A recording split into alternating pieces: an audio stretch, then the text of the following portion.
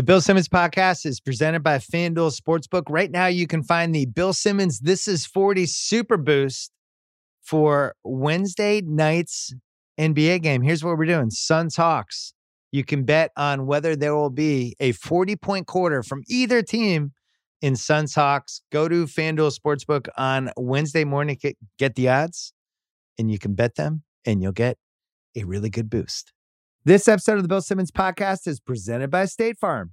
If you've ever been in an accident and you're okay, but you know what happened, your first reaction is going to be, man, why did that happen? If you ever buy a new house or a new car or a new anything, there's this little rush you get when you're like, I did it. I made it happen. But really, the only words you need to remember are, like a good neighbor, State Farm is there. State Farm has options to fit your unique insurance needs, meaning you can talk to your agent to help choose the coverage you need, have coverage options to protect the things you value most, file a claim right on the State Farm mobile app, and even reach a real person when you need to talk to someone. Like a good neighbor, State Farm is there. Learn more at statefarm.com. This episode is brought to you by Taco Bell. If you're anything like me during a busy day at work, I need lunch that is just as fresh as it is delicious and easy. And the all-new Cantina chicken menu from Taco Bell is exactly that, made with high-quality ingredients like seasoned, slow-roasted chicken, pico de gallo, shredded purple cabbage, and avocado verde salsa sauce. The new Cantina chicken tacos, burrito, and quesadilla are the perfect daytime choice. Try the new Cantina chicken menu at Taco Bell now.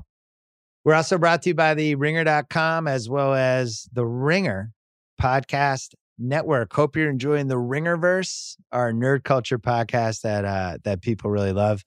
Rewatchables went up on Monday night. What About Bob? Was it the greatest therapy movie of all time? You'll have to listen. Definitely in the Bill Murray later career comedy apex of what he was doing, because I think it was that first and Groundhog Day right after. Quick Change right before What About Bob was also a really good one. All right.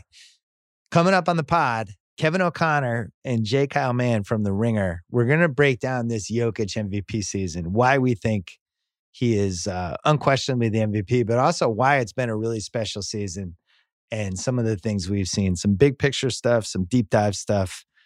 Really had a lot of fun doing that one. And then Jake Tapper, who has never been on this podcast before, but we're going to talk about what life is like in 2021 with politics and everything else. That is the pod. First, Pearl Jam.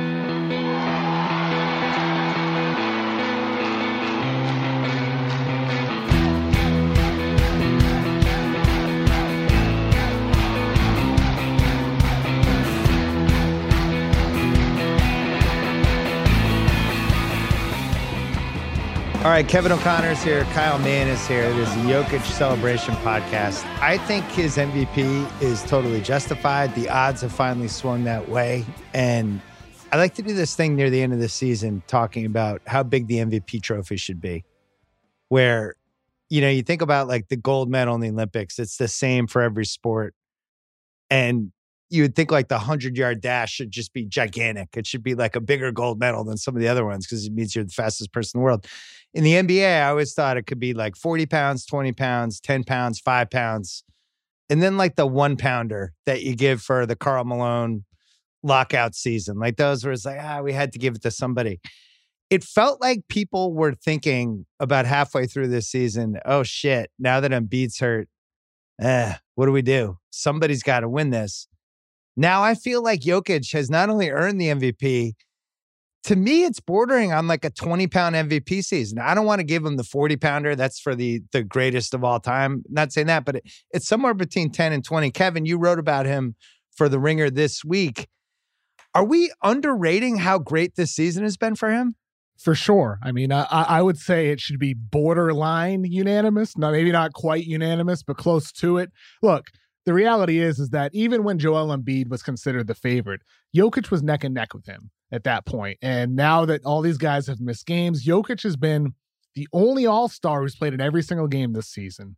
He's the centerpiece of what everything Denver does on offense. He's logged more touches than anybody in the league. He logs more points per touch of all high-volume players. He's defended more pick and rolls than anybody else in the entire NBA this season, according to Second Spectrum.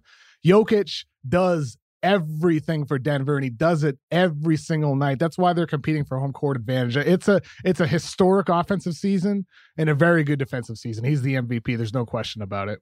Yeah, everything that Kevin said is absolutely right. I mean, I think what is being maybe not quite appreciated to the extent that it should be is that historically, he is blurring and being the torchbearer between like this positionalist idea. If you look at like the MVPs we've had in the past, we haven't had a true five win the MVP since, I guess, Shaq in 2000. But if you look at the volume of what Jokic is doing, he leads the league in passes thrown this season with almost 5,100.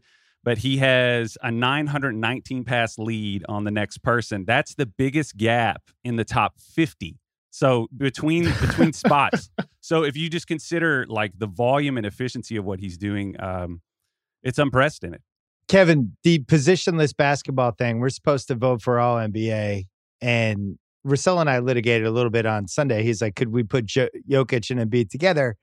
I'm against that because it's two centers. I do think Jokic is a center. At the same time, he's a point center. And then defensively, I guess he's a center, but it goes to Kyle's point of like, I don't even know what position this guy is anymore. And this seems to be the sport we're drifting toward. I don't really know what Giannis is. To me, Giannis is the evolutionary Shaq in so many ways that we've talked about over the years. Embiid is the traditional old school center. Curry's a guard. I don't know if he's necessarily a point guard. Jimmy Butler, I'm supposed to say, is a forward, I guess, for all NBA purposes, but I just feel like he's a perimeter guy. But Jokic is carrying the torch of this. What is he? What is he to you? Is he just a player? Is he a center? How do you consider him? I think it's like Kyle said, he's just blurring the lines. I mean, when I think about positions, I think more defense. Like Jokic is clearly a center on defense. He is the big man. He's defending other bigs. He's the guy defending the screener and pick and roll actions. He's the guy near the paint. He's a quote unquote big on defense, but on offense, he's everything. He's anything. He's whatever Denver needs. He posts up a ton. He's a lead on the post. He can bring the ball up the floor. He can run off screens. He can run pick and roll. He can screen in the pick and roll. There is no position. And I think, you hear a lot of players nowadays, like Zion says he's just a basketball player. You hear a lot of guys that don't define themselves by position. And I do think overall, you look at the league and some of the talents we have, a big guy doesn't let that stop him from shooting threes off the dribble. And I think like guys like Karl Anthony Towns, for example, he's one of the best shooters in the league, period. Like there's no reason to say he's one of the best shooters as a big. He's one of the best shooters, period. Just in the same way that Jokic, you don't need to qualify it saying, oh, he's one of the best playmaking bigs. No, he's just one of the best playmakers, period. And that's what Jokic really does with the way in which he plays in the offensive end of the floor, where he does it all.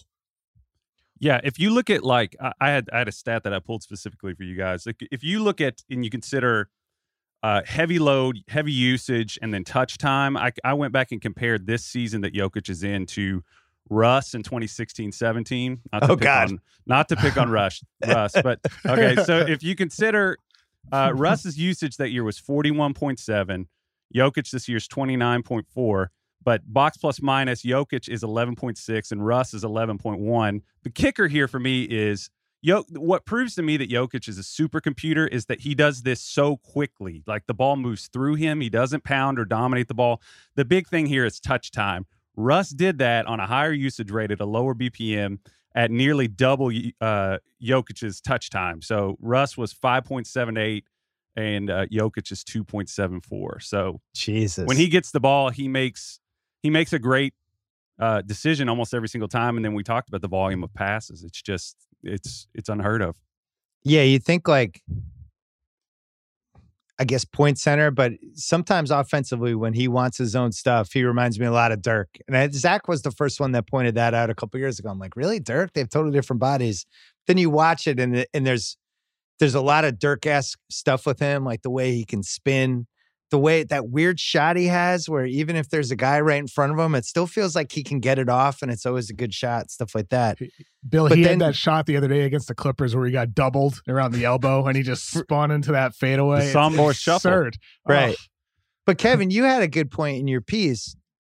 He's been so good offensively that it is actually the piece you wrote Monday, it's actually making people think they just have to have bigs on their roster. Between him and Embiid, basically, is it realistic to even think you could win 4 straight playoff rounds, A, without going through one of those two guys, and then B, if you are going through one of those two guys, you can't play small ball against them. We're going to see Brooklyn try to do it against Philly, but ultimately, at least they have DeAndre. At least Claxton skinny, but still, at least they have Blake who can be strong, but it's, they have guys to throw at him. If you look at the West, it makes me think this is why the Lakers went and got Drummond, right? If they didn't think they could get anything from Marc Gasol in a playoff series, Harrell's way too small for Jokic, as we found out last year. So the Drummond thing was weirdly pivotal for them. But can you expand on that piece? Because you said some people were telling you that in the league. Yeah, I mean, I think people look at Jokic in 2 different ways. They look at him as inspiration. They see the way and the value that a big man can provide on offense by running things through him. And nobody can pass like Jokic. But the idea of like a Bam or Domantas Sabonis and running offense through them can present challenges and help improve your offense. The flip side of that is that with more bigs like a Jokic, like an Embiid, if you are in a position where you have to double Jokic, you're screwing yourself.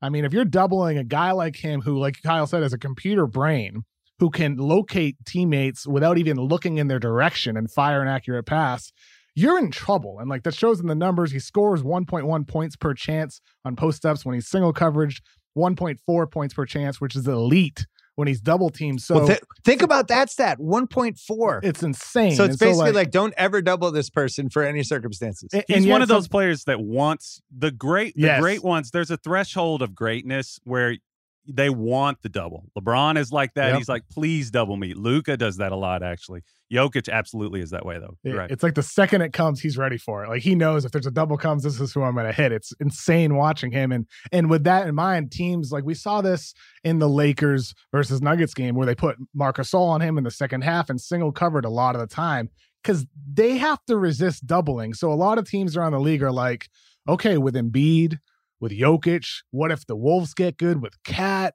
I mean, you have a lot of good bigs in the league. They're thinking we need to have a big for this potential series. So you got to like, for years we're talking about, well, do you have a guard stopper for Stephen Curry, for Damian Lillard, for all these perimeter guys, for Kyrie? Now for a lot of teams, it's like, well, we also need to have a big 250 pound guy to battle against Jokic so we don't need a double. Well, this goes back to why I think he's worthy of an MVP. I watched Denver. I just love watching Jokic, but I watch him and it's like he's reached this what do you do point of this run where you're watching it and it's almost like a football team, like when the Patriots would play the Chiefs and be like, oh shit, they have Tyreek Hill out there, they have Kelsey underneath.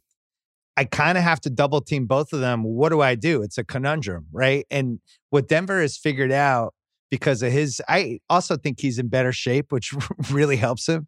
But his ability to stay in the perimeter and just dissect everything and pick it apart.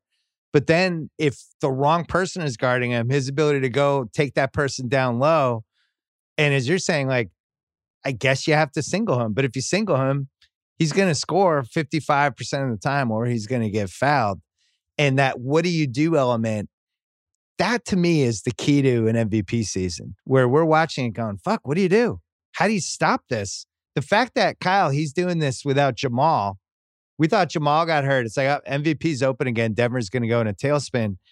I don't want to say they're better without Jamal, but they're certainly, it hasn't set them back at all. And if anything, Jokic has put the team on his back a little bit more, which is an MVP is supposed to do. But is it starting to become realistic to you that they could compete and win a couple rounds here, even without Jamal Murray? It kind of goes back to what we talked about with Randall. I do think that like without Murray gives you a lot more variability in that he can get his own shot. And then, you have him. Jokic is the kind of guy that just, he's going to hit the players when they are with Jokic, their value is going to be different than if they were in another situation. And like LeBron's like that too. It's just, I always say he's like a motherboard player where you just plug the pieces in and they work. And there aren't many players like that out there. And if you look at like the wide variety of the ways that Jokic gets it done, like his shot chart is just like green, like super, super green everywhere. It's like an oasis. And then you look at like his top 5 like modes of offense. I think he's like in like the 70th percentile or higher in every single one of those. And a big thing that you said that I think is key about like this next evolutionary step for centers is the fact that like if you're big like Jokic and like you can wheel into your own post up from like a face up, like in the past there wasn't enough space to do that. Jokic has the ball skills to come down, see if he has a mismatch and dribble into it. He doesn't need it dumped to him because, you know, he can hit threes. So, and he's just a new type of player. And I've been really curious about like going forward. Is he going to be like a milestone like template for big guys going forward? Like, are guys going to want to play like him in the future? I just think that he's a whole new type of player on that level and really remarkable. Yeah. I think that the point you're hitting on, Kyle, I do think he's somebody that players should look to try to be like. I don't think anybody has his natural passing ability. That's just a gift. You know, I interviewed him a couple of years ago when I was in Denver and asked him, I mean, is this something you practice? Like, how do you become such an accurate passer? He's like, I don't know. I've just been doing this my whole life. I look and I put the ball goes where I want it to go. He never likes to explain it. He doesn't like to talk about why he's a genius. I really think it's one of those things. Yeah, you just can't explain it. And I think for Denver, this is why, like Bill said, can they win a couple series? I do think when you have a player like Jokic, you can, but it's not just Jokic, though. At the time when Murray got hurt, I said, it's sad. This sucks. They're out. But Michael Porter Jr. is averaging 25 points per game, and he is making it look easy. And he is doing it in ways that you see superstar scorers do, pulling up with his hand in his face, you know, totally contested with multiple guys around him. He's getting better as a passer, which Nuggets head coach Michael Malone has talked about and remarked about recently. So can they win a series? I mean, a lot of that depends on matchups, Bill, but I think you look at Michael Porter Jr.'s emergence, being a 25 point per game guy and looking legit, like very sustainable. He's been good all year long. I think about Denver and whether they win a series or not, I look at this team as like a major, major, major finals threat in the years to come, and maybe even one of the favorites if Michael Porter Jr. continues to improve, because what he's been doing all year, and especially as of late, to me, is probably one of the more under-the-radar storylines of the entire season. Porter looks awesome. You could feel the Murray absence really for the first time last night in that Laker game, because the Lakers needed it. They're playing hard, and that's where it's like, Campazzo. This is where it kind of backfires here with the Jokic thing.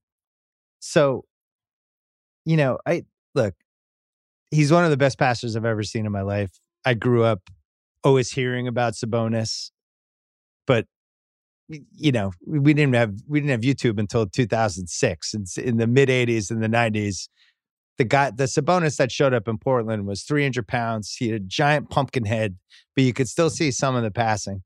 Bill Walton was a guy like that. I think Russell has been underrated as a passer, but just from passing big men, the stuff he's doing is already at the highest level. It's with like when people talk about the 70s Knicks, when they talk about Magic and Bird, stuff like that. It's interesting to look at his stats just compared to Bird. If you look at Bird's 84, 85, 86, 87, just the combination of those 4 years, he was 27, 10, and 7. Jokic this year is 26, 11, and 9. Bird was 51, 40, 89 for his shooting splits. Jokic is basically 56, 41, 86. And this is the one that really reminds me of Bird, because obviously Bird was an incredible passer. Bird was a 27.6 usage. And Magic was always in the mid-20s too. And that was one of the reasons guys loved playing with those guys, because the ball moved around. Even when they had it, they got rid of it. They were very unselfish. They were always trying to get other guys going. Jokic's usage is 28.9, which you alluded to earlier, Kyle. He's just really fun to play with. And we've had different versions of the MVP over the year, Westbrook being kind of the most insufferable version of it, 2017. But those Harden Rocket teams were no picnic. Over and over again, it's like, your main guy, what we're seeing with Luka now in Dallas. It's like, everything's got to run through me, guys. You're going to stand there. You're going to stand there. Boston's doing the kind of worst version of it with Tatum and Brown, where it's like, these two guys are going to score 50 points. You stand here, you stand here, you stand here. With Jokic, that's not how it goes. And I think the Porter piece of this will be the most fun thing to watch evolve, because I do think he makes Porter better. So, Kyle, when we talk about the usage and all that stuff and all the numbers you crunched, I think that makes him more of a unicorn than anything. The fact that in this version of the NBA, where every team wants to have the guy who dominates the ball in some way, he doesn't need to dominate the ball. And to me, you can build around whatever team you want if your best guy's wired that way. Yeah, and you were talking about Bird, and I think a common denominator is that, like, you talk about floor raisers. I think the big thing, the common denominator among all those guys is that, like, they elevate the effort of the people around them because they reward it. Like, you're talking about Bird. If Bird had played today, yeah, I mean, he could have played the Luka, heavy volume pick and roll style, spread it out, drive. He was a lot faster than I think people give him credit for. Like, or in the early 80s, I went back and watched some of those, like, for the historical things I did in the summer. That's just a little side note. Bird was actually deceptively fast. But he was like, the big thing was like, he was doing a lot of those like pin downs, and like he would catch it in the middle of the floor and had people like wrestling him to the ground basically, but making those same types of like, I catch it, I make a quick decisions. And that sort of like photo memory that like Bird had of like, he would take a picture sort of the play before he would make the play. I feel like Jokic operates in that same real-time kind of flow. Like, and yeah, like with Porter and Jokic together are an incredible marriage in the same way that Murray and Jokic are, because Porter and Murray both lean scoring heavily, and that's a big thing that I think that's one of the big reasons that he elevates him. But I think another thing too is like, it's really wild that we are like living in a time. Maybe it's just a case of like basketball is just going in this linear way of where we're just getting better every time we iterate. But we got the best passing center. Sorry to qualify it with center. I know you said that earlier, KOC, but we had the best shooter ever playing right now, arguably the best player ever, who, depending on who you ask, with LeBron, the best driving big guy ever in Giannis.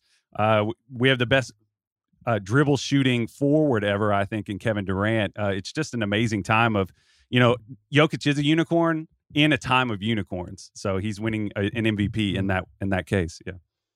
Anything to add to that one, Kev? No, I mean, I'm 100% with Kyle, and I think that's sort of a reflection of the state of the game with the amount of spacing that is provided for these immense talents to do what they do.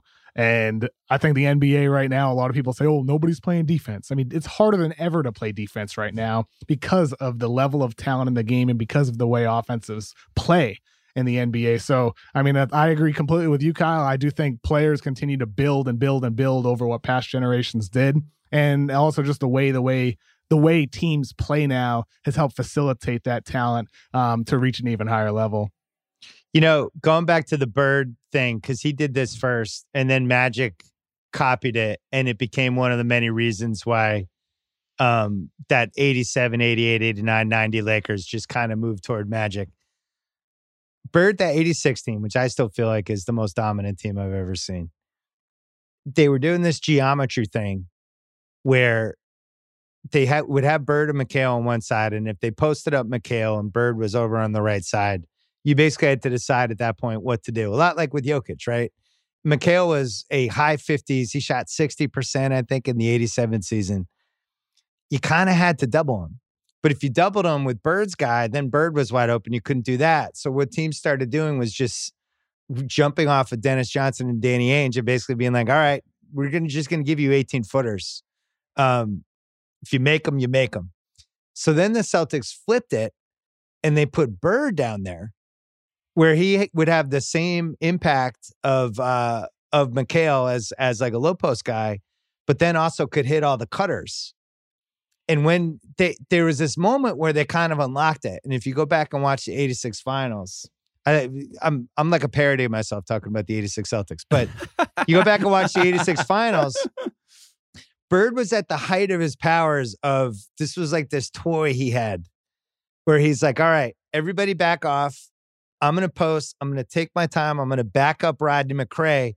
And you could kind of see the Rockets like, what do we do? What do we do? And if they sent the second person over, he just found the guy immediately. If they sent the guy too late, Bird would just split both of them and score. And it was that, what do we do zone that team I thought hit really hard. My point is, I'm seeing that with Denver. And I think Jokic, what makes him so cool as an offensive, just elite guy, Dirk had that one spot, right? Top of the key. And as he got older, he settled in that whole area, and he had this weird, funky high post game, and they would space it perfectly. They'd have 3-point shooters everywhere, and he would have the paint open, and he just kind of operated down there, right? Everybody's got their spot. LeBron has figured out a couple different spots over the years. Jokic has 2 spots. And for me, it's like, if you're an offensive player and you're completely elite in 2 separate parts of a half court, I don't know what you do. And is there anybody who has 2 spots like that right now? Because I feel like everybody else has 1 spot, but it's almost like he has 2 apartments in the same apartment building or something that he can just kind of go up and down on, depending where he wants to live. I mean, I'm thinking to myself as you say that, does he really only have 2 spots? Yeah. I mean, I watch Jokic. I feel like everywhere on the court is a spot for him. Yeah, I was like, thinking more half court, where it's like he could do the 24 feet away thing, but can also go down and do his business. Oh, yeah. And they're basically getting the same result either way, no matter where he is 24 feet. Is there another elite post scorer who can also shoot above 40% from 3? I don't think so, because Embiid is shooting better this year. Towns is not an elite post scorer. He's a good post scorer. You don't really have anybody who's elite at both. I mean, I guess technically Durant could if he posted if he more, wants right? to. Yeah, Durant, when he parcels it out, but he can go down there and get points when he wants. Durant's ISO repertoire is, it's pretty broad. And I was gonna go ahead, Kev. Did you have something? No. I mean, I just on the Durant note, is that maybe the next step for some of those guys? Like, if you have a perimeter based guy, can you maybe add more post ups to their game in order to do some of the stuff that Denver does with Jokic? I wonder if maybe that's part of where the influence. But the difference though is the passing is just out of control. Oh yeah, and that's I feel like there's edge. 2 guys who could pass like that out of the low post. LeBron, who we've seen him do it. I don't think he's I really think Jokic might be one of the 3 or 4 best passers ever. I don't know if LeBron is one of the best 3 or 4 ever, but he certainly has the gene. And then the other one is Luka. And as I think about how Luka is going to evolve, we all think it would be 3-point shooting would be one, right? If he can get to 43, 44% pretty consistently. But then the low post piece, because he's big, he's fucking a handful. And there's ways that could go with it from a passing standpoint. I feel like he's years away from that.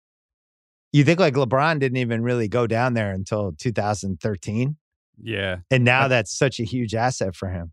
I love when guys add a post game. That's an old school thing. I really enjoy when guys do that. But you were hitting on something with the what do we do zone. I think the top level, and I kind of am just hammering on the passing is what is the thing that separates these guys. The playmaking, the scoring flip to passing, but also just the awareness of those 2 things. You were talking about what do you do with Bird, because he's calculating the game in real time. I always picture a literal a level, like a construction level, and the bubbles in the dead center. There aren't many players that can keep it there. There are guys that want to score so badly that you can bait them into taking bad shots. You can. There are a lot of ways that you can do that, but Jokic, if you just watch him, he has the entire defense in jail because he knows that he can score in all these different ways, like we just described, all 3 levels. He's a pick and roll guy. He can play short roll. He can shoot threes. He can post. He can flip it into this insane passing. But I also think that you have to kind of say that, what Kevin was saying, that the spread out nature of the game is a thing that he was in the position to capitalize on, unlike the centers of the past. And he just did. I think if Sabonis had played today, I don't know. I just feel like you always have to kind of put those things. It's sort of like the thing where they'll be like, Bob Cousy sucks. It's well, no, Bob Cousy's not as good as Kyrie, but you have to put the things in the order that they happen, because who knows if the evolution of the game would have happened the same way if Tiny Archibald didn't bring his thing to the NBA and people built on it. So it's they're both valuable, but Jokic, I think the thing you have to applaud Jokic for is just that he was in the position to expand this game, and he's only 25 years old. That's the thing. It's just and the way that he plays, he could do this for a while longer. And Kyle, on that same note about the balance, he's very level. He used to lean too much towards the scoring. There were so many nights Nuggets fans were frustrated. He'd take only 4, 5, 6 shots. And now he just routinely takes 20 shots per game, because Jokic, the unselfishness for him earlier in his career, that manifested as, I need to pass for my teammates. Now, in order for the Nuggets to consistently win games at the level that they are, he understands that he needs to be the scorer too, on top of everything else. And the way in which he does it is, I mean, like Bill said, it's Bird-esque, just that level of balance he has. I want to talk about flaws, but let's take a quick break. This episode is brought to you by Michelob Ultra, the official beer partner of the NBA. It's just what you need to sit back and enjoy the game, and they're also getting fans closer to the game than ever. You can win exclusive NBA prizes like courtside seats, signed memorabilia, and more. I love Michelob because of how light it is. It's only 95 calories with 2.6 carbs. You know what the perfect time for Michelob Ultra is? A little doubleheader, little NBA doubleheader. Right, first half of the first game. I don't know, West Coast time. That's usually about 5 o'clock, 5:30. Perfect time for a beer. You can do it. Grab a pack to enjoy today. Learn more and enter for your chance to win at MichelobUltra.com/courtside. LDA 21 and up. This episode is brought to you by Peloton. Spring, the best time of the year to dial your fitness routine up a notch. You know what's going to happen. It's going to get warm. You're going to start wearing shorts. You're going to start wearing bathing suits. You're not going to be able to cover up behind those big coats anymore. Also, it's nice outside. Get outside, do stuff. Or if you don't have time to get outside, I got Peloton for you. Whether you have 5 or 60 minutes, Peloton's workouts were made to challenge you. Classes like boot camps, full body strength, boxing, marathon training are created to grow your skills or push you to improve in what you already excel in, and you won't feel bad about not being outside. Peloton's expert coaches, challenging classes, and nonstop vibes will keep you coming back for more. Get a head start on summer with Peloton at onepeloton.com. All right, so when you talk about like a truly great offensive player, which I think Jokic is, and especially in a playoff series, you're seeing somebody 7 times in 2 weeks, something like that. You try to use certain things against them, right? Like with Kobe, and I think Kobe was easier to stop than a lot of these guys. You could get him to settle for threes. I'm talking easier to stop than the greatest of all time guys. Like you look at what the 2004 Pistons did to him. They made him settle for threes. They used the hero complex thing against him. It was the same thing the 08 Celtics did against him. Same thing the 2010 Celtics almost successfully did in Game 7 against him. Basically use Kobe's ego against him, send double teams at him in games when he wants to be the hero and kind of force him to make the right basketball play. And eventually he would get there, but he would have this, whole rocky process.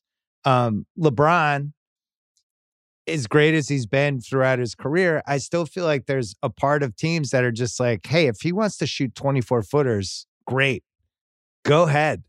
Because that means you're not near the basket. That means you're not driving it. You're getting a call every time you go to the basket. I still feel that now with Laker games. Like I think teams are delighted when he shoots 24 footers. He's somewhere between 35 and 40% from three, depending on thing. I think that probably changes a little bit with the hand in his face. What is the flaw of Jokic's game that you guys see that could be used against Denver? Because he's got to have one. So what is it? I think it was hinted at in the Lakers game where they just didn't double him at all. They took away passing options. They stayed close to home on everybody who was behind the arc, everybody else who was on the court with Jokic, and tried to make him a scorer. And I don't know if I'd call it a weakness necessarily, shooting 50% on dribble jumpers. It's not a negative by any means, but I do think what you'll see teams try to do is say, okay, create a shot for yourself. And it might be the timing of the help that comes over to maybe try to prevent the layup or whatever of him getting into the paint, but trying to make him into a scorer against a tough defender is probably the solution, because you don't want him passing the ball. But I don't know if I'd call that a weakness necessarily. He's a complete offensive player. But that is a weakness, though, KSC, because, well, I mean, it's a subtle weakness. But remember the 05 Suns Spurs series when the Spurs used Nash's selflessness against him, and they were just like, go ahead, score 40 points a game. We're taking out everyone else. You're not getting 15 assists in any of these games. And Nash put up huge stats. But it really hurt his team because they just covered everybody, and they kind of exposed this whole, there was basically a flaw in the machine that it's like, and Nash doesn't want to play that way. And when I did the Book of Basketball thing with him, when I made him watch that 07 playoff game, and he was just like, I should have shot more threes. I don't know what I was doing. I was a 40+% 3-point shooter. Why didn't I take 11 a game? Which I think he knows now. It does feel like, Kyle, that Jokic has realized, like, oh shit, I should shoot more. Yeah, I think it's a combination of what you're talking about and what we were saying before. It's like you do need to have that balance for the first 3.5 quarters, but then you also do need to be, if you're going to be the best player on a title team, you've got to have that gear of like, I can go and just destroy you on this level. Like if you're going to dare me to do this, it's interesting in the ways that teams have gone at him. I mean, in the playoffs, teams start experimenting with like the types of doubles, where the doubles come from, when they come. I mean, it's very sophisticated. I mean, teams reserve that stuff for the playoffs. And with Jokic, I mean, and we've seen this too with like best players through the years. You were talking about, it never fails. There always is like a little dash of like, let's either beat the shit out of this guy. You can't do that as much anymore, or let's irritate the shit out of this guy. And we did see some of that last year with Dwight. I mean, Dwight was just all up in his space like throughout that series. I mean, I guess the other like reasonable segue here is that like the defense. And I mean, it's been, you do that on the offensive end. You dare him to score, have big outputs over the course of a series, or then you go at him on the defensive end too. I mean, teams are attacking him though this year. It's like I said earlier, he's defended more pick and rolls than anybody in the NBA this entire season. Jesus, and he's held his own. I mean, he's not a lockdown paint protector by any means. He's no Rudy Gobert. He's not a Joel Embiid on defense, but he's good. I mean, he's very good positionally. He communicates. He's an elite rebounder.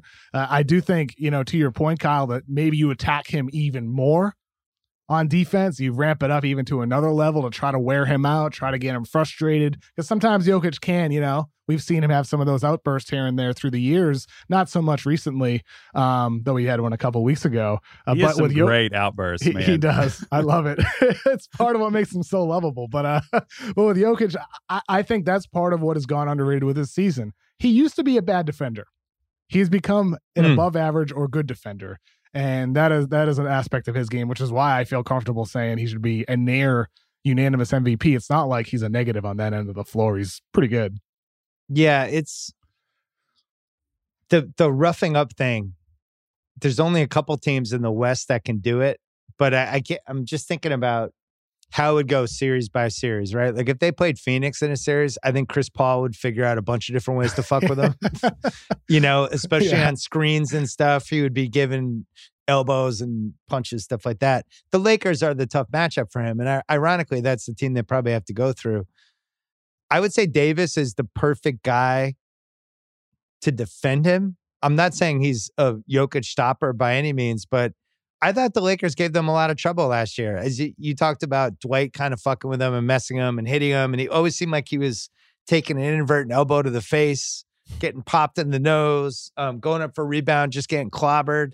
So you have that piece. And then, these longer athletic guys who can handle him one-on-one.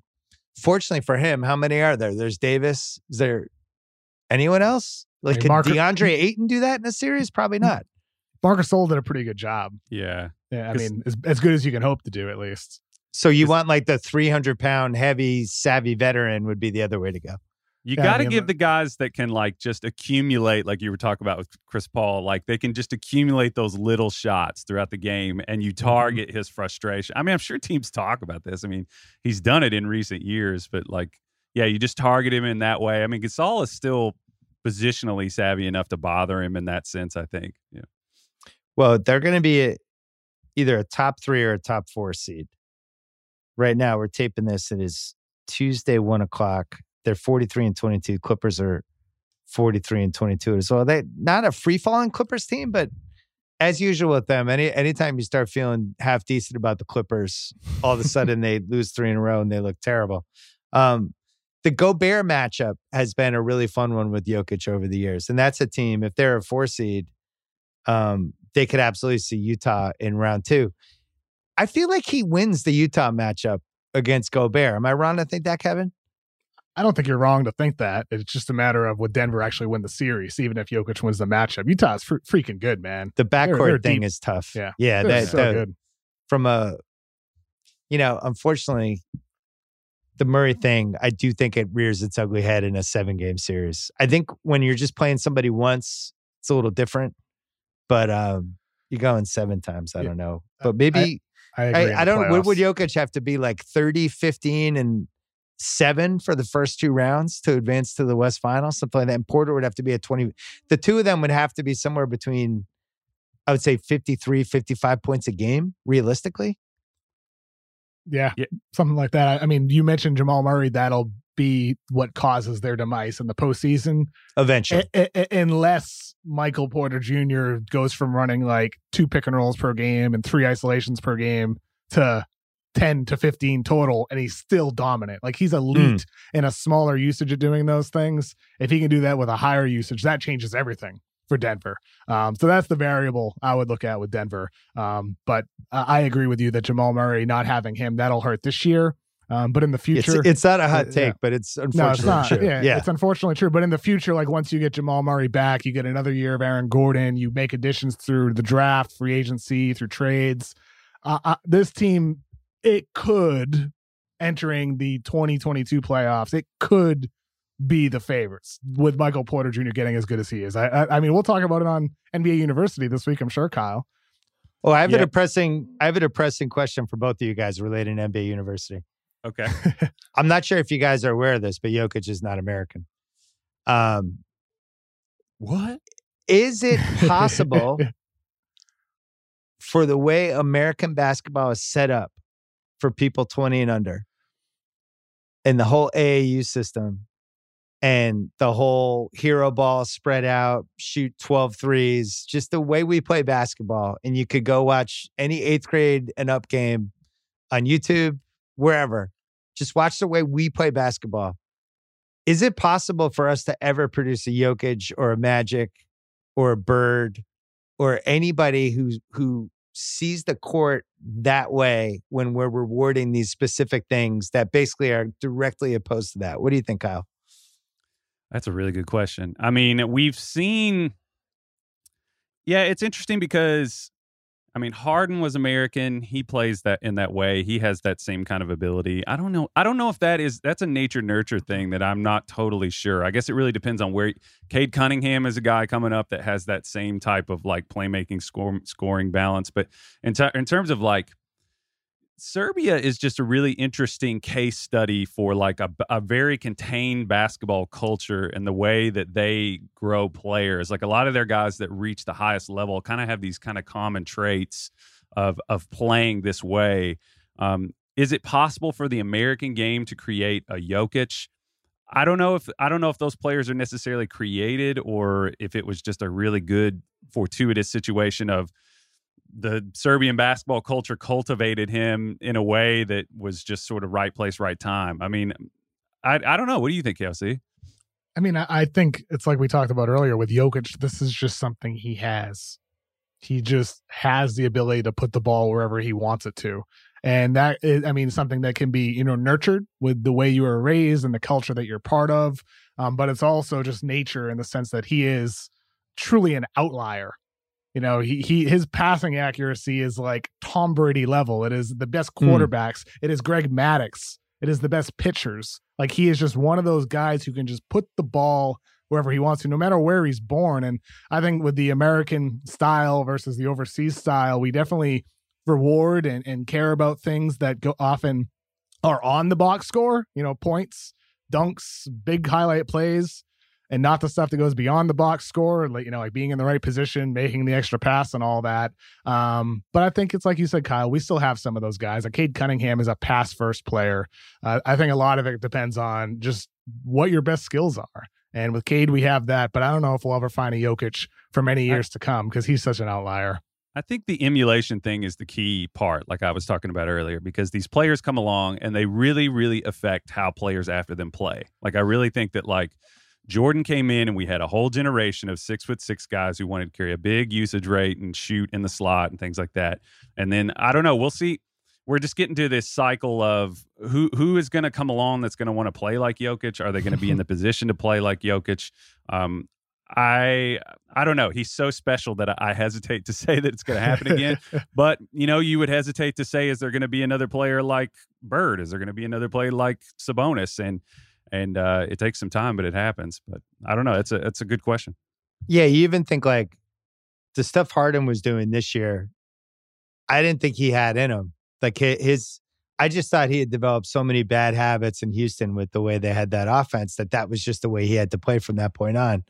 And there was real ingenuity in some of those Brooklyn games this year. I guess from an American basketball player standpoint, I would say Harden and LeBron are probably have the most ingenuity, creativity to the way they see stuff. But those guys, Harden came into the league in 2008? LeBron came in the league in 2003? Yeah. So who's next? Who are the next guys? I just worry that this next generation, now I sound like a super old guy, but if I'm a 14-year-old player and I can do everything in basketball, who am I going to emulate? I'm going to emulate Steph Curry and Dame Lillard, and I'm going to try to learn Luka's drop back step. And what I'm not going to do is like go on YouTube and watch old clips of Kenny Anderson at Georgia Tech or Steve Nash on the 2006 Suns. Like I'm going to think about 3-point shooting, and that's what I'm going to practice. That's how I'm going to play. And when I'm on a fast break, I'm going to run to the corner because that's where I get the ball. I'm not going to think about what to do in a 3-on-2. And I really worry about this stuff because I think we're creating an assembly line of players with the same attributes, and which is why it seems like a lot of the foreign players are the most interesting guys we have now. Giannis, Embiid, Luka, Jokic, where they're all pretty distinct. Even Porzingis, I mean, he's unique just because of his height. But I just hope we're not going to raise a generation of people that all just play the same way. That's why Jalen Suggs, I'm really rooting for him. I think he's different. I think there's a selflessness to him that I'm not sure all these guys have now. Am I being too depressing, KOC? No, I don't think so. I mean, you didn't mention Rudy Gobert. I'd add him onto that too. And your guy, and your favorite guy, I didn't mention either. Poku too. Yeah. Poku has an American style though. Poku is where the American influence goes wrong internationally.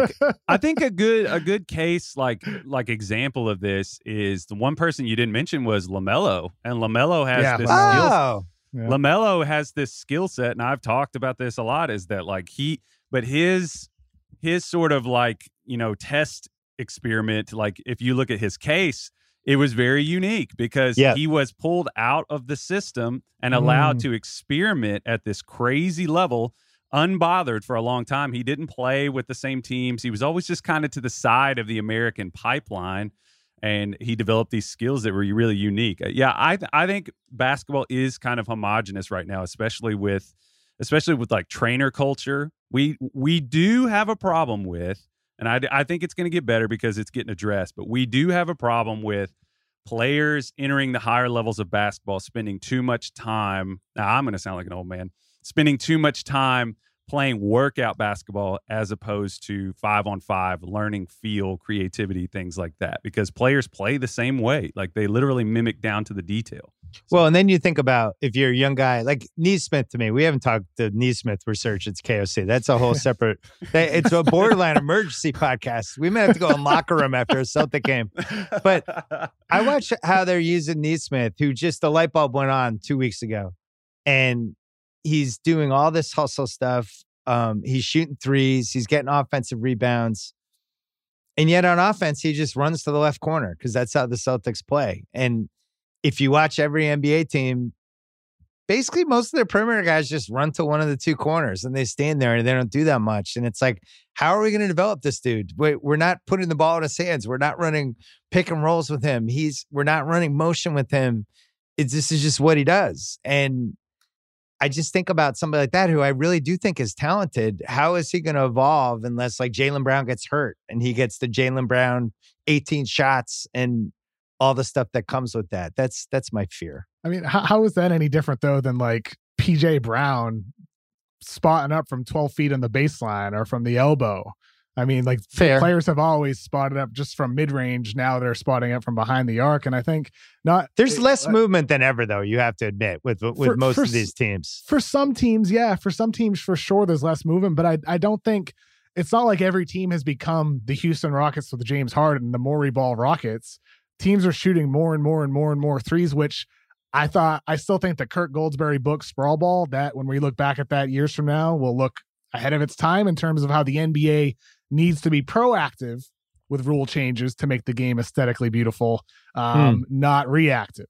And I do think there will be a point with the 3-point shot that maybe change will be necessary, which would influence the way teams play and the way trainers train players, the way players practice as they're growing up. But I don't think we're at that point yet. Teams get threes in so many different ways with so many different offensive systems. It's not just all high pick and roll. I mean, I personally love the way the game looks right now, but I do think it will reach a point someday where some rule changes are going to be needed to change the way teams play. I like it. I don't love it. I think these teams are 2-3 happy. And I know I sound like an old guy, but that's one of the reasons why I want to do an hour on Jokic, because I just think he's really, the way Denver plays is really important. The same way I used to feel like the early 2000 Kings were just really important because they were so different than what everyone else was doing. Then it became the mid 2000 Suns, same thing. It was like, thank God we have these guys. And, I think the league, we have more talented players than ever. I just wish we had more styles. And Denver to me is just a unicorn team. The fact that if Porter was on like the Cleveland Cavaliers, we know how it would go, right? They would bring it up, they would spread out. He would go one-on-one, try to beat people, and, he'd shoot 24 times a game. I don't know if that would be the best way for his career to evolve. Kyle, you mentioned LaMelo.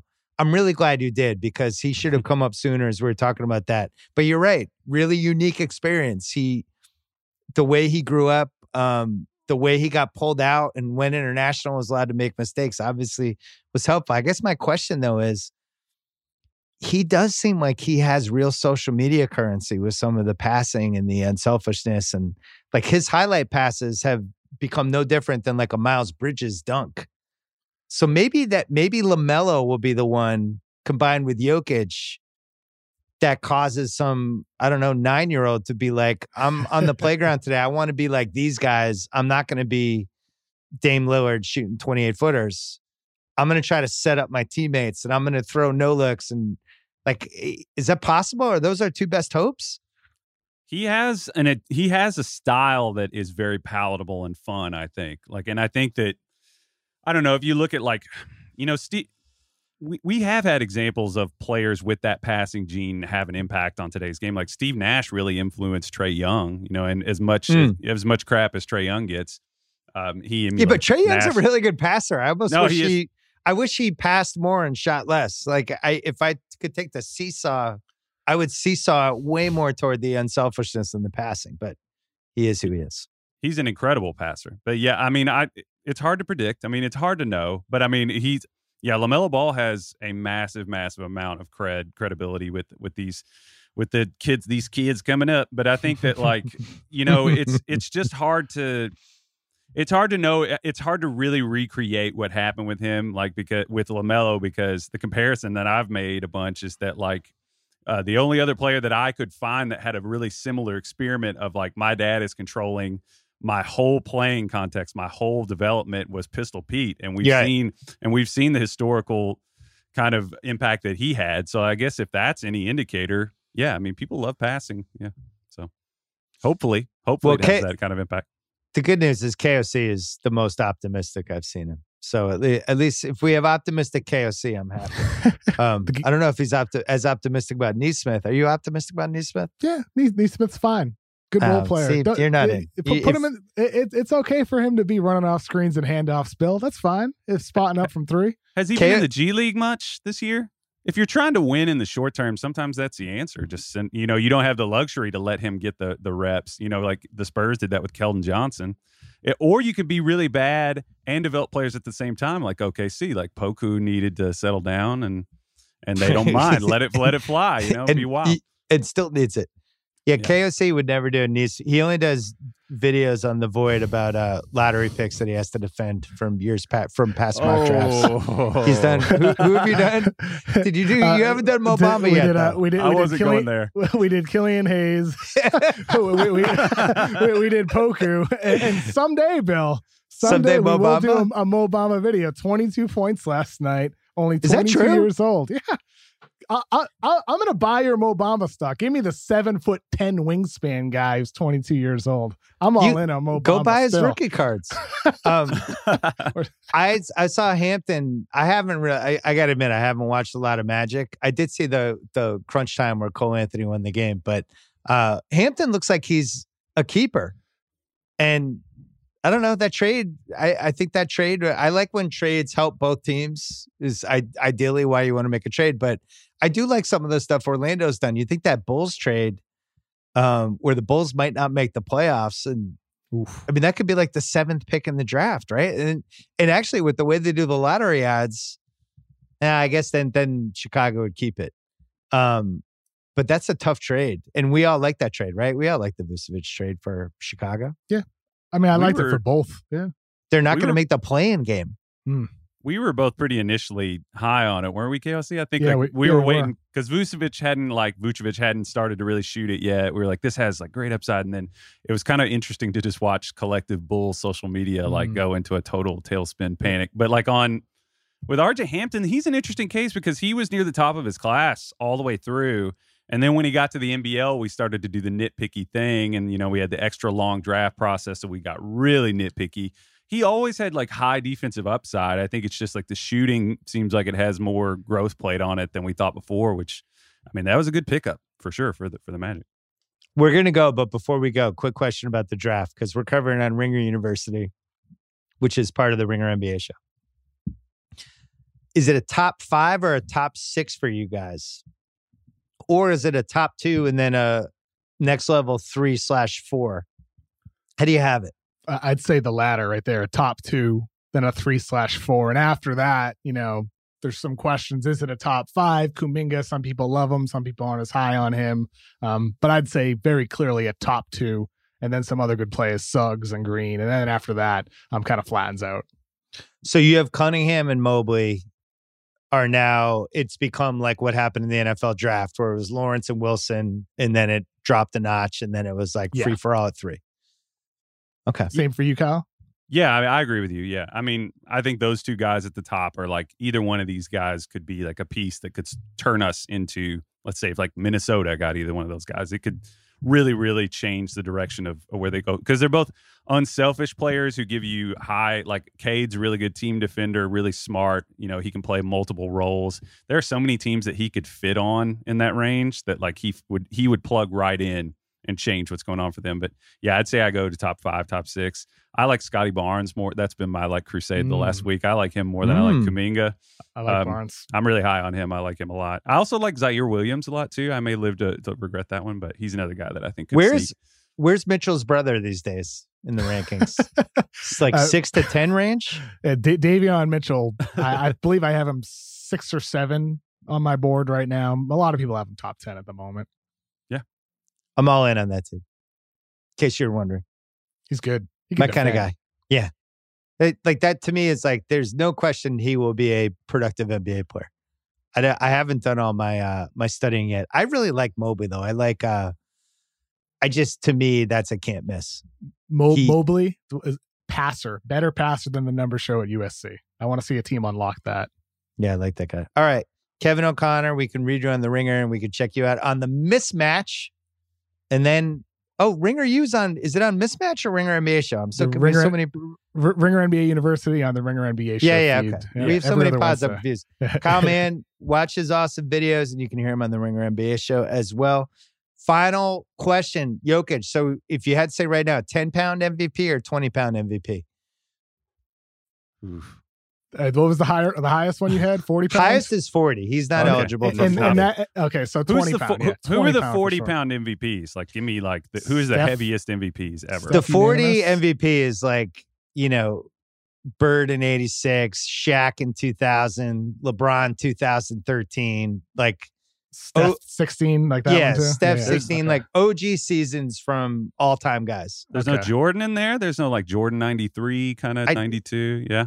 Throw it in there too. The Jordan one's tough because you could basically make a case for like 6 40-pound MVPs for him. But yeah, I mean, basically every time he won, it's a 40-pound MVP, but he should have won like 8. So yeah, I'd say he's 40-pound across the board. So what do you have, Kyle? You have 10-pound or 20? It's a pretty special MVP. I mean, we listed off all the historical things that he's doing, and I think if you take it into the broader context, man, I would want to lean towards a 20. I mean, it's pretty good, man. I mean, it's pretty special. So can I go 15, 18 pounds? I'm saying 10 if they get the 3 seed, not having Murray for the last third of the season, basically, or last fourth of the season, it's inching toward 20 for me. It's the 20. It's staring right at us in the face. The only player who's played every game this season that was an all-star, played more minutes than everybody but Julius Randle in a year. So many players have been hurt, out with health and safety protocols, so many variables this season, and he's been the one steady guy all year long, dominating every single night. He's a 20-pound MVP. Awesome. All right, KOC, Kyle, good to see you guys. This episode is brought to you by Taco Bell. If you're anything like me during a busy day at work, I need lunch that is just as fresh as it is delicious and easy. And the all-new Cantina chicken menu from Taco Bell is exactly that, made with high-quality ingredients like seasoned, slow-roasted chicken, pico de gallo, shredded purple cabbage, and avocado verde salsa sauce. The new Cantina chicken tacos, burrito, and quesadilla are the perfect daytime choice. Try the new Cantina chicken menu at Taco Bell now. All right. I knew there would be some sort of Philly gimmick with our next guest. Not a gimmick. This is what I wear to work. I'm just glad he didn't do some Eagles bullshit because I didn't want to have to get into that right away with you. Jake Tapper is here. Although he's got the Eagles face mask. You called the Patriots cheaters like 3 years ago. I'm going to let that slide. I think we can get past it. You're pro Goodell, in my opinion, when they say they're cheaters. So you're just aligning with him. That's fine. But it's nice to have you on anyway. You know, I've always been trained to be kind to my hosts. So I will just say thank you. It's nice to be here. And as I told you before we started, I've been an admirer of your work and your entrepreneurship and the force of nature that you are for quite some time. So it's nice to meet you, even if it's just virtually.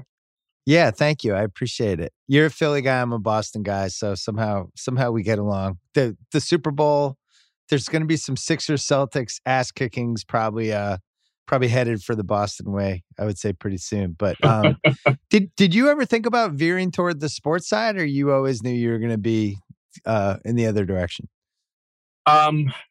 Other direction. I to be honest, I float in and out of following teams.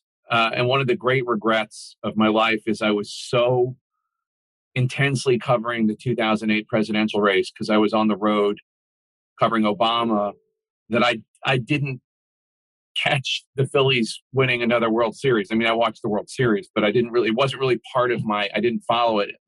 Now, I don't even know if the MLB app was around at the time. Probably not. But yeah. But now that I have the MLB app, it's much more part of my life. Yeah, it's funny. The technology has gotten so good. Like I was at a soccer tournament with my daughter in Vegas the night of the Oscars, and we just put the Oscars on the dashboard on my phone. I just hooked up to the DirecTV app, and I wasn't looking at it, but you didn't really have to look at it. You could just listen to it. But I was thinking, like, this is nuts. Like, I'm watching the Oscars in my car as we're driving on the 15. Yeah. But with sports, it's like a game changer. You would have had the 08 Phillies on the road, like wherever you went, basically. Wherever I went, it would have been so great. And thankfully, NFL, what's it called? Season ticket, whatever that is. I have that. So I was able to really, the last few years leading up to the 2017 Super Bowl, I was able to really get into the team. Although almost the entire team is gone now for whatever reason. I know that's the state of football. You keep like two guys and then everybody else just disappears 3 years. It's crazy. Like every one of, I mean, I don't even know what's going to happen to Ertz. Like every one of the great, we lost. I mean, you'd think that we'd have one of our quarterbacks at this point. One of them. I mean, I was kind of a Foles guy, although I kept it quiet because everybody, I'm unsophisticated when it comes to sports. And so for me, it was just like, well, Foles is the one that led us to the Super Bowl. If we have to pick, if they're not willing to pay both of them, I mean, we should probably stick with the one that brought us to the dance. But I kind of kept it quiet because it just seems so stupid because Carson was the natural athlete and blah, blah, blah. Now we got nothing. I mean, not that we have nothing, but now we have neither of them. Right. Yeah, we're kind of mirror images of each other because I am a kind of casual to, depending on what's going on in the world, more than casual news and politics person. But then obviously sports. And then you're the flip side of that. Like when you hit stuff like, I don't know, the last 18 months heading into the election and then through January. Yeah. Is there even time for other stuff like that? It just seems like it's completely all consuming, especially with the state the country was in. It is all consuming. There is time for other stuff because especially when it's so nasty, which it has been, for the last 5 or 6 years, just truly nasty and ugly. And every time you think it can't get uglier, it almost inevitably does. There definitely has to be time for other stuff, whether it's family or writing or sports or binging on Netflix or HBO Max or whatever. There has to be, because otherwise, I would have a very serious drinking problem. I like that you stuck in HBO Max. It was smart. But they're my parent company, as you know. I know. It was good. You said Netflix, HBO Max. I actually love HBO Max. I feel like it's calmed down a little bit in so many different ways, right? The election cycle, that's done. The pandemic, I mean, I know it's not great around the world, but at least in America, it seems like it's heading into a decent, manageable direction where life is starting to feel normal again. And now it feels like the disinformation stuff is going to become the dominant thing over the next 3 years. It's worse. And it's like, I've been binging on the Marvel cinematic universe.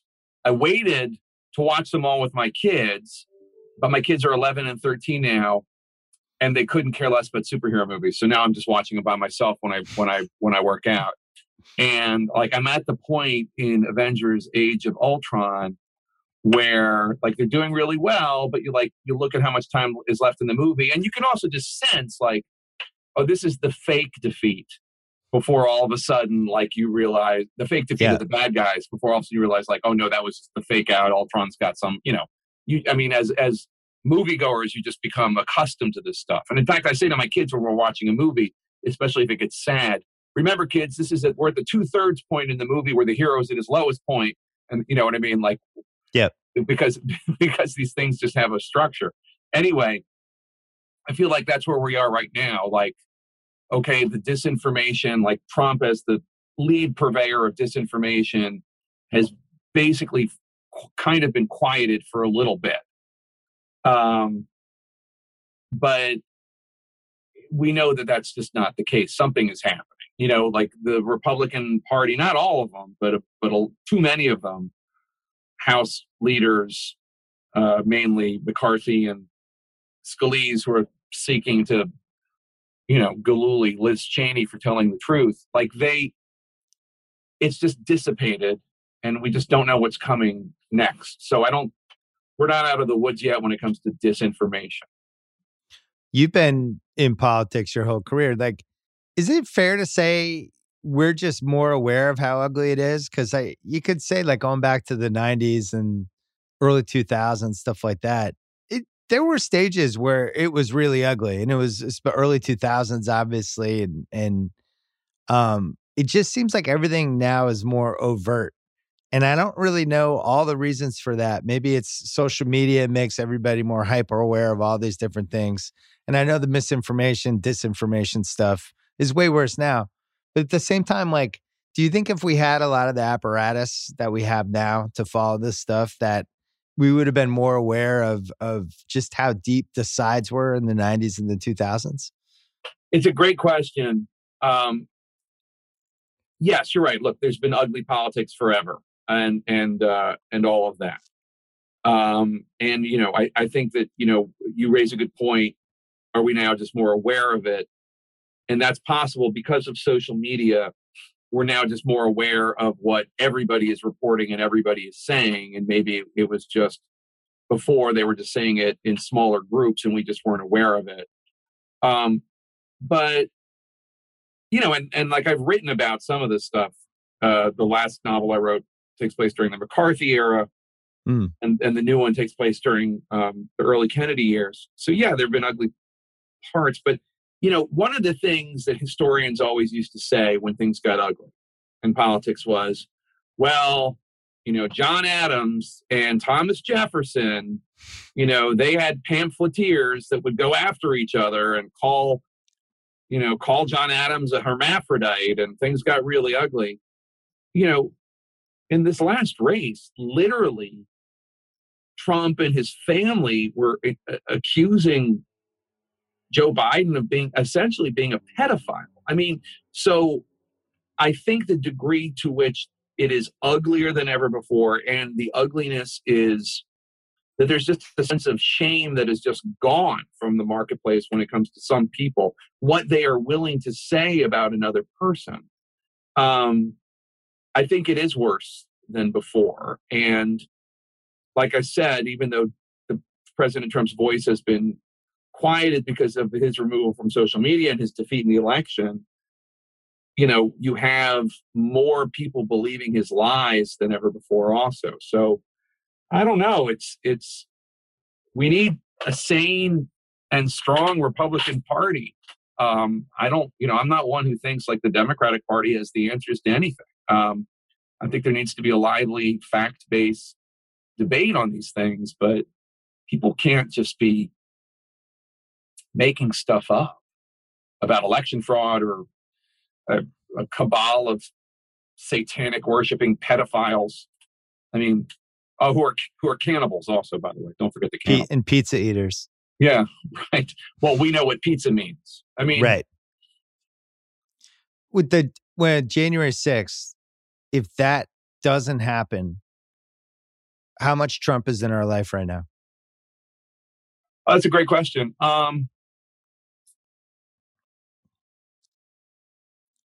I think he probably still is it depends on whether or not those lies that he was telling, the election lies, whether he was still telling them. And whether it had resulted in, because if January 6th hadn't happened, you could argue on this, alternate universe, there would have been some violence in some other way. Like it was, right. This was what everybody who'd been covering this is what we had all feared for months. I remember talking to a friend of mine who writes for a prominent publication, and she was really bummed. I would name this person, but I didn't get permission. But she was really bummed because she knew about what had just happened. That this is when the real unstable liars had come in to meet with Trump, Sidney Powell and Mike Flynn, and all these people who were legitimately trying to overturn the election. Yes. And she was worried because she knew about this. And I mean, this was what we all feared, that these lies would lead to violence. And of course they did. So your hypothetical, I need more like, okay, if we're doing this stir of echoes, alternate universe, has there been an act of violence? Is Trump still lying about the election? I mean, I think that all of that was inevitable as long as he kept broadcasting the lies, and inevitably, therefore, he would have been taken off social media one way or the other, because it was going to lead to violence somewhere. That's my answer as well. I think January 6th happened, but if it didn't happen, it just would have been January 23rd or exactly. It February would have been January 1st, 20th. whatever. Yeah, it would have been January 20th, or it would have been March 3rd when Biden won such and such a play. It was all just a question of how is it going to manifest itself in the violence. Because you could feel it brewing. Yeah, I mean, you guys, I'm sure you were probably at least a little nervous about your safety and everybody that worked for CNN and stuff like that. It became so divided, so polarizing, especially around the election. Like, did you feel safe going to work every day? Look, I mean, Cesar Sayoc is the guy that Trump inspired to send, or who felt that he had been inspired by Trump to send pipe bombs to Democrats and members of the media. No, like, listen, you go back and you can find me interviewing Trump, pleading with him to calm things down in 2016 because the rallies were getting so violent. I asked him a question about that at a debate in March 2016 in Miami. And no, it was always the fear that this was going to lead to, it was leading to violence. It was creating violence. And then what was going to happen and how much more was it going to spread? And look, I mean, there's this notion in national security called stochastic terrorism, which is the idea that if you're powerful enough, you incite and you demonize somebody enough, then people who are followers of yours, even if you have not said, go commit this act of violence against this person, you have created this environment that incites stochastic terrorism. And you can argue very compellingly that Trump and the conservatives and Republicans pushing in 2018 the fear of the caravan coming to the United States from Central America. You can make a very compelling case that incited the violence at the Tree of Life Synagogue in 2018, which was, remember, Trump was doing all this leading up to the midterms. The Tree of Life Synagogue attack was October 2018. It was right before the election. You can make the compelling argument that it helped incite the violence in El Paso. I mean, there were no fingerprints, but there was that stochastic terrorism. And then there was the directly incited violence of January 6th. That morning, yeah, I mean, I said something to CNN that morning about, like, I hope we're prepared for security today. I might have said it the night before because we all knew he was saying it's going to get wild. January 6th and he was saying the election was being stolen and people believed him. I almost wonder if he started to believe it after a while. I don't know. And this has always been a big mystery about this era of who is lying because of political ambition, who is saying these lies because they have some sort of psychological problem and they don't know what's real and what's not real, and who is not intelligent enough to understand that these are lies. And at some point, it doesn't really matter. I don't know what Trump believes, or I don't know why he believes what he believes. I just know it's not true. And I think you seem to be suggesting that at this point he believes it. And I think you're right. I think he does believe it. I don't know that he always did, but I think he does now. At this point, I'm not a professional in terms of, like, why he believes that way, or why Michael Flynn does, or Sidney Powell, or any of these people. I just know that everything they're saying isn't true. They've been asked to prove things in courts of law and they can't because it's not true. And I can't fathom it. But then, there are people who join cults, and I don't understand that, but right. They find a compelling reason to believe in such and such. And I don't understand that. Well, he was laying the breadcrumbs for it before the actual election. Oh, totally. So for months. that makes you think that makes you think this was his plan all along, that if he lost the election, here's his get out of jail free card. He already has this separate plan of, well, I lost, but here's why I lost, because he said, they took it from if me. I lose, he said, if I lose, the only way I lose is if they cheat. Yeah. That's it. He said it. So we knew, and we saw it months coming for months and months and months. Yeah.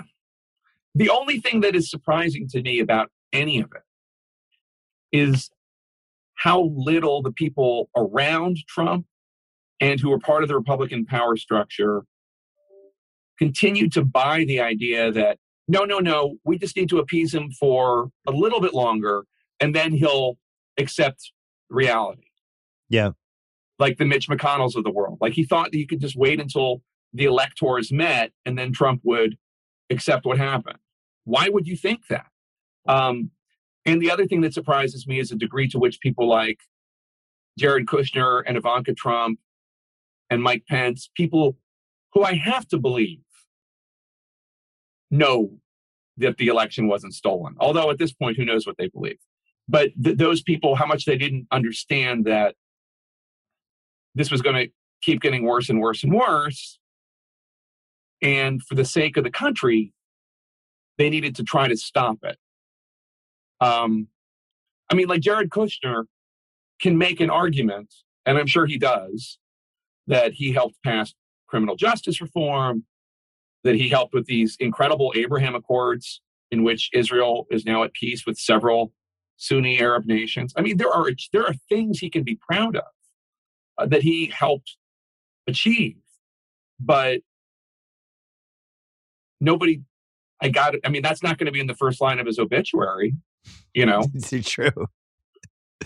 Yeah, I wonder if it became professional wrestling for Trump there, for at least the first part of it, when he was like, this is how I'm going to win. I'm going to play this character. And then it seemed like it veered into something different. And I'm not sure at what point of the process from 2015 to 2020 that veer happened. Yeah. But by the end of it, like, I really think that he thinks the election got stolen from him. The same way, like, OJ probably doesn't think he murdered his wife. You know, do you think OJ thinks that? I think at this point he probably does. Yeah, I do. I think he's probably come up with some version of whatever the reality of that night was, and it didn't involve him committing a murder. I think people can convince themselves just about anything after enough times. If they're repeating the same, half truths or lies over and over again, I think they can convince themselves of anything. I mean, I guess that's right. I mean, I will say that the older I get, and I don't mean to make light of mental health issues because I take them very seriously, and it's, there are real crises and people should get the help they need and all that. But there is a real, the older I get, the more I realize that there are a lot of very unbalanced people in positions of power in the House, in the Senate, in the news media, and, who should not be trusted with the power they have because their grasp on reality is tenuous. Right. So I perhaps. Well, with the Republicans, like, there was obviously a fear to come out fully against him. Like, even at the bitter end, it wasn't really until January 6th when some people are like, all right, fuck this. I'm going to be on the right side of history. Do you think that fear came from being afraid of Trump's supporters or being afraid of Trump in 2024? And the fact that 4 years later, this guy might be back in my life and I don't want to seem like an enemy of his. I think it depends on the individual. It's a smart question. I think a lot of people, like right now, it's playing out in the House Republican conference with them all like going after Liz Cheney because she is telling the truth about the election and the insurrection. Who's more conservative probably than almost everybody that's attacking her in terms of policy. I think a lot of that is people afraid of Trump voters. They're afraid of losing an election. And therefore, they are doing what they feel needs to be done in order to not get defeated or in order to be able to, in Kevin McCarthy's case, win the House in 2022. I think there are also people, I don't think 24. I mean, I think that's in the calculus just for like, the 24 people thinking about running for president in 2024. But what I don't understand about them is the stronger Trump is, the more likely it is that he'll run, and the less likely it is that they'll have a shot. Like, I mean, Chris Christie can't run for president if Trump's running. Yeah. I mean, I don't even know which of them can run for president if Trump's running. I guess theoretically Liz Cheney could, but I don't know. And I just don't know how that works. I think there's also a degree to which some of them are personally intimidated by Trump. These are, some of them are personally people that have never stood up to a bully before. And for instance, I think it's very likely that one of the reasons Kevin McCarthy, remember, he was all in on the lie, and then the riot happened, and then he had like a 20 seconds of courage where he went on the floor of the House and held Trump accountable to a degree for the insurrection. And then between that and like January, the end of January, he switched back, and now he's all in with Trump again. During that period, Maggie Haberman of the New York Times reported that Trump called Kevin McCarthy a pussy. And I think that actually had an effect. Yeah. I think that actually, I mean, to his face, not just behind his back. I think that had an effect. I think that must have really bothered him. Because he's got a brittle spirit, and he's afraid of, I don't know, it hurt his feelings. I have no idea. But it's crazy to me. It turns out that, I don't know, we're not in the world of adults. What is CNN, like, you have this Trump thing for 5 years, and then all of a sudden it's gone. It's almost like if the NBA playoffs were 5 years in a row from a content standpoint, and then all of a sudden it was just gone. Like, day to day, what are the things that you think are driving discourse right now? What are the things that you care about other than the disinformation stuff and obviously the COVID, the vaccine arguments, things like that? What else matters right now in 2021 to you? Well, first of all, let me just say, like, he's not gone just because he's not on TV. Like, he's still, like, he's lingering. Oh yeah, I mean, all this Republican Civil War stuff that's him. Yeah, it's it's not. He's not there. He's golfing, but that's his shadow or his spirit. But I'll be, to be completely honest. My daily show, The Lead, which is on at 4, went from 1 hour to 2 hours at the end of April. And I love it. And one of the things I love about it is covering non-Trump stories. Yeah. Covering the coup in Myanmar and covering the blockade because of the civil war in Yemen. And, I hate covering I hate covering disasters in the sense that I'm sad it's happening, but I'm glad that we're able to give these stories air. So I don't miss any of it. I'm so glad that we're able to cover stories about veterans that are important and stuff that, like, Trump would crowd out of the way because he would tweet something so deranged or racist or, just something that just pushed everything else away, that we couldn't get to the more substantive stuff because the president of the United States was telling 4 congresswomen of color to go back where they came from, that kind of thing. You have to cover that. Right. Yeah, it's weird.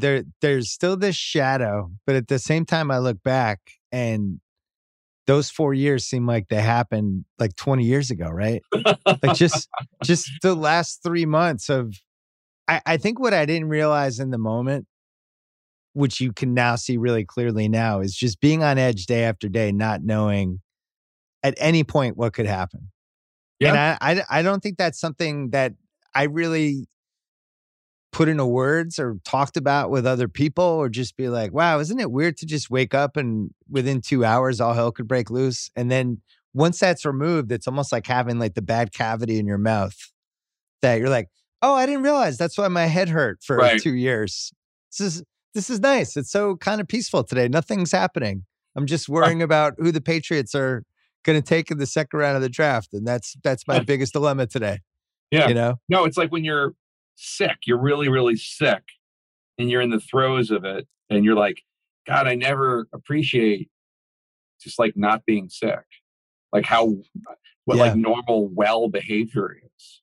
And, I want to cover just normal debates about issues. And, I want to have Liz Cheney on to talk about like why we shouldn't pull out of Afghanistan, not like why her position that the moon landing wasn't faked is controversial,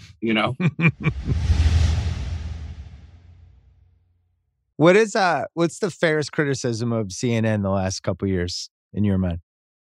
I mean, I think one of the criticisms that, and it's not just CNN, but just I think there was I think it was very difficult to cover Trump in the Trump era. For during any number of periods. First of all, there was this early era where he announced he was running, I think in like May or June, and like by July or August, he was number one in the polls in the Republican Party.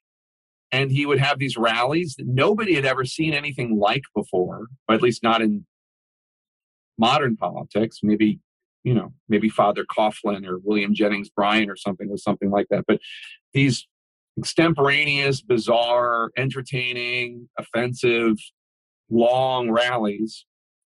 TV news covered them wall to wall. And I think my boss, Jeff Zucker, has said that if he could go back, he would do that the way he did.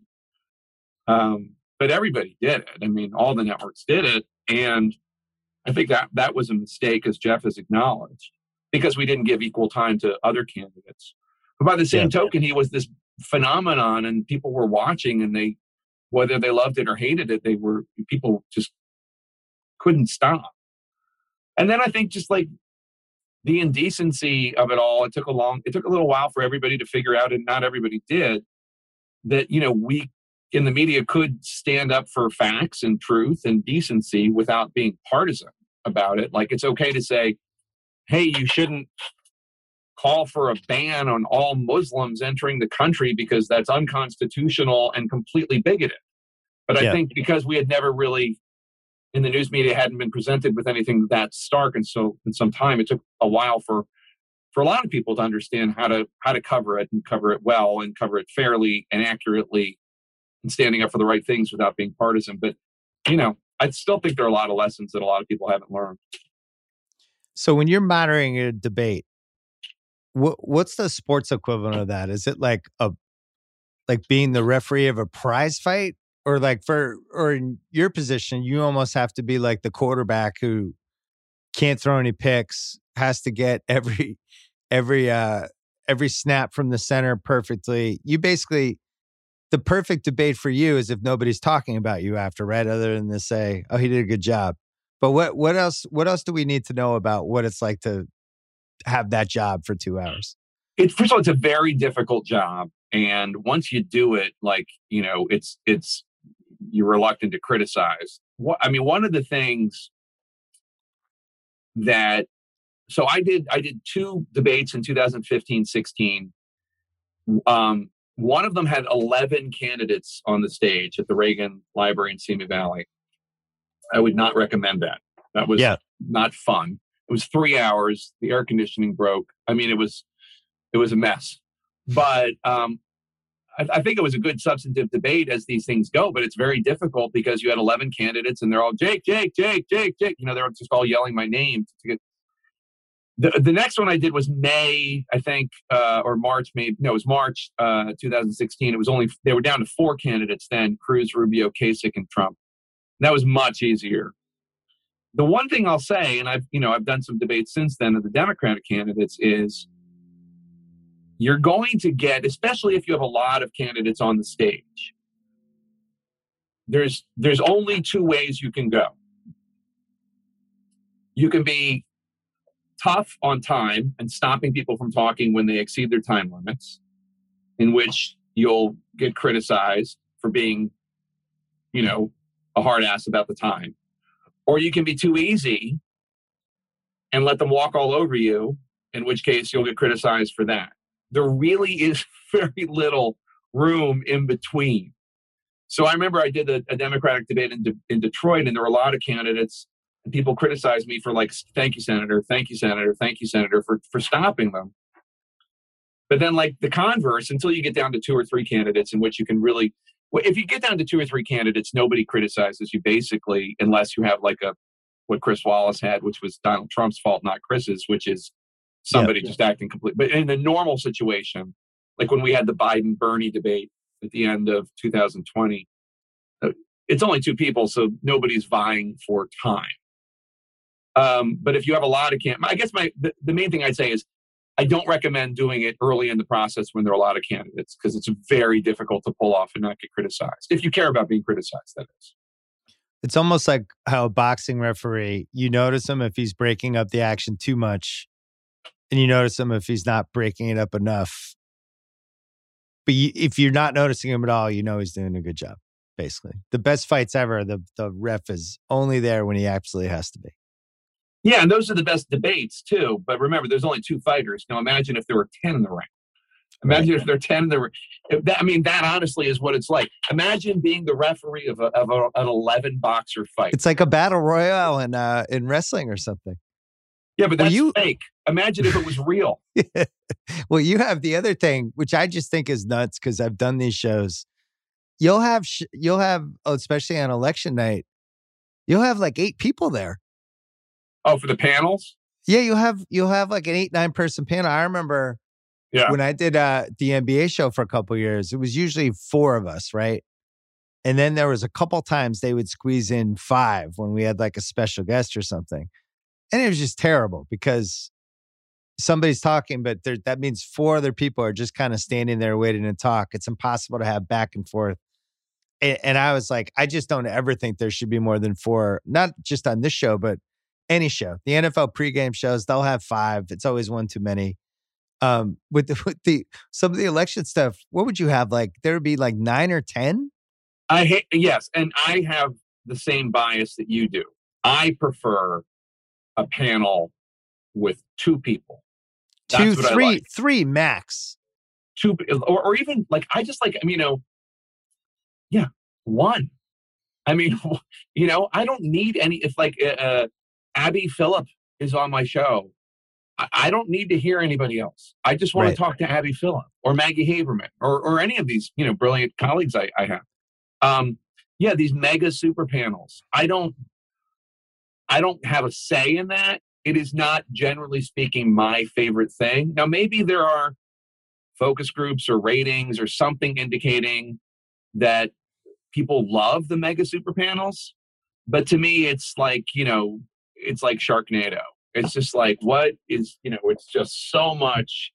It's not, but I don't know. There must be some reason. It might be everybody wants to play on big nights, election nights, and their agents all call in. I don't know. I don't know what it is. I am generally a favor of the 2-person or 3-person discussion. I just think it's because it's like, here's an idea. Oh, that's interesting. Here's another idea. Here's another, like everybody's working together and playing off each other.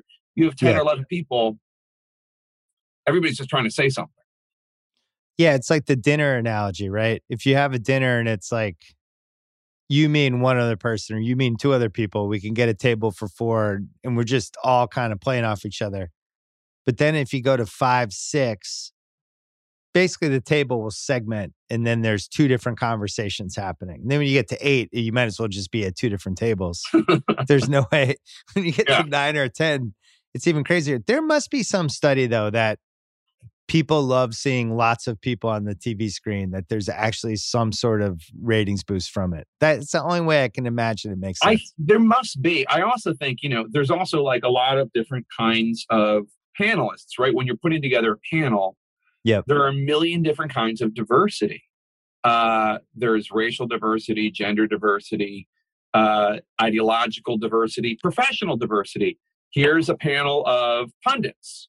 Democrats and Republicans, liberals and conservatives, progressives, et cetera. Here's a panel of journalists. So I think that's also part of it, that there's just like, everybody, oh, I love Van Jones. I want to hear what he has to say. Everybody has their favorites at home and they're just waiting for their favorite. I'm sure there's a reason, but I agree with the general idea that like, those are not in my view. They're not actually, who knows whether or not they're better. I'm not even talking about the viewer experience, to be honest. I'm talking about the moderator experience. As a moderator, it's easier to have 2 or 3 people. Well, and then you're basically like a point guard on a basketball team that has 9 people on it, trying to set up different people versus like if you're just playing 3-on-3, it's a hell of a lot easier. Do you feel like, I would say the sense of humor of this country, maybe for the last 2-3 years, is about the worst it's ever been. Our ability to laugh at ourselves, people that take really everything way too personally, and the things you're allowed to make fun of, obviously that list has dwindled left and right. But just in general, like, is this the most serious you feel like this country's ever been? I know there's a lot of different reasons for it. I guess for what you're doing, maybe it doesn't affect it that much. But the reason I'm asking is just like, you see like Saturday Night Live, which is always a barometer of this stuff. And they've been trying to do, satirize the different news stuff the last few years. And as soon as Trump went away, it was like this cloud lifted over the show and they got way more experimental and were able to do stuff. But just the mood of the country in general, just from where you're sitting for what you do for a living, how do you see it? Such a complicated question. I mean, there's so many reasons for all of this, as you know. I mean, there are political divisions, ideological divisions. My wife and I often we're kind of binging on 30 Rock right now. And like half that show you couldn't do today. Right. I mean, just a ton of it is making fun of, it's not making fun of racial stereotypes. I mean, it's not being racist themselves, but there is now we're making fun of people who are racist kind of thing. But I don't know. Now nobody would even do that anymore. Yeah. I mean, I think that there's a lot of stuff that there's a lot of stuff that you can't touch. And some of it is probably for the best. And some of it is definitely comedy deadening. First of all, I mean, I'm old enough to know, because I used to sneak downstairs and watch the original Not Ready for Primetime Players. So I'm old enough to know that, like, everybody always complains about Saturday Night Live. I mean, like, it's true. It's the one constant in my life, is that everybody's always talking about how much they don't like the current cast or the current show or whatever. It was better 5 years ago. Yeah. Yeah, always. And the truth of the matter is that even if you go back and like watch some of those old shows in the 70s, the classics, like, as with any comedy variety show, like if they had 2 or 3 really good skits, like that's a win, Yep. It's like baseball. Yeah, I mean, I don't know. I'm trying to think, who did you on Saturday Night Live? Was it Sudeikis originally? No, Beck Bennett. Oh, so they only started doing you a few years ago then? Oh, they only started in 2016. Yeah, no, I was never. Yeah. Did you talk to Beck Bennett about it? Have you met him? No, I've never met him. I tried tweeting him. He was not interested. He froze you out. He didn't want to cross the beams. I mean, I think he's a professional. He didn't want to get too close to his source material. He did. I thought he did a pretty good job. They stopped doing me though. Oh, you're out? Yeah, I mean, I don't. Yeah, they stopped doing me. The last skit that I think they did with me was when I stopped booking Kellyanne Conway, and they did a thing about like me not booking Kellyanne Conway, and it was like a Fatal Attraction. I don't know if you remember. It was like a Fatal Attraction skit, and I was asked what I thought about it, and I said that my wife thought it was sexist, which she did. She's a super feminist, and she thought it was sexist. Why are they sexualizing Kellyanne? She's, then they never did me again. So I thought maybe they were like holding. They spited you. Yeah. Holding your wife thinks we're sexist, huh? Well, see how you like not ever being impersonated. What do you do with your show the next couple of years? How do you make it more interesting for you? Well, first of all, at 2 hours a day, I'm like a kid in a candy store and I have this great team that I've put together, and I mean, how do we make it more interesting? Like,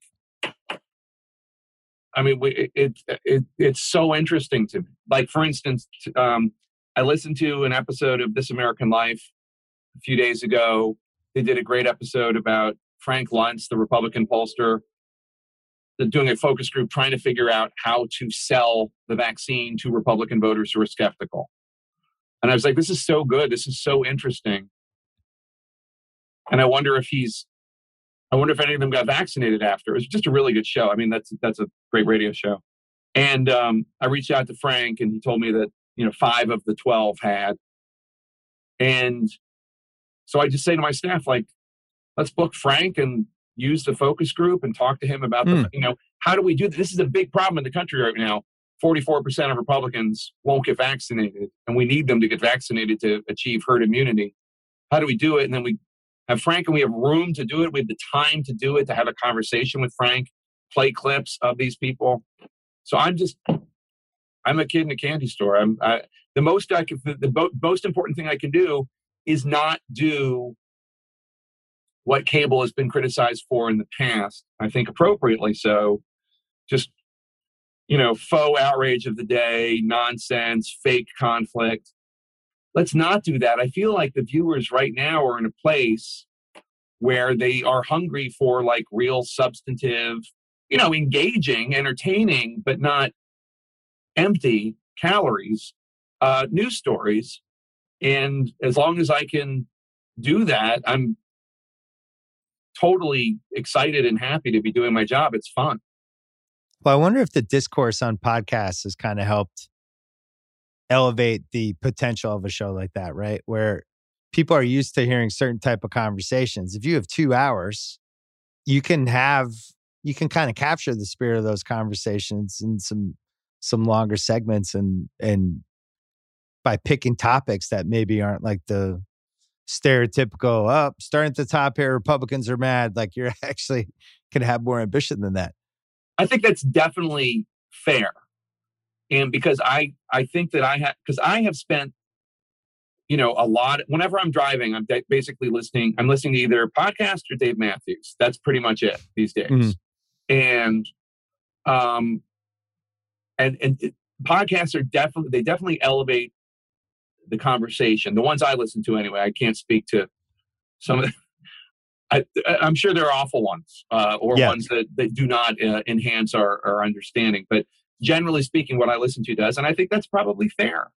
That at least for me and my show, I think that the desire to make people feel smarter and better informed is something that is definitely I think encouraged by podcasts. I think also there's a lot when you're when you do my job, you get a lot of feedback, and not all of it's positive. But some of it, they have some of the people make good points. I remember this guy, Elon Green, tweeting at me like, I don't even know, 7 or 8 years ago, like basically saying, you have this perch, like, why are you not covering climate change more? And it really had an effect on me. And we started covering it much more because I was like, he's right. I wasn't trying to appease Elon. But he's like, he's right. He makes a good point. What are we going to tell our kids? Are we covering this or are we not covering it? So I do think the feedback also, if you have the ability to listen to the stuff when it's actually a point is being made, that's been helpful too. Do you get feedback from the kids yet? They're not quite old enough I would say, what are they, 13 or 11? Yeah. Yeah. It's interesting when your kids, when you hit that 13, 15 range, all of a sudden they'll drop some oysters every once in a while, or some pearls, not some oysters. My kids are brilliant.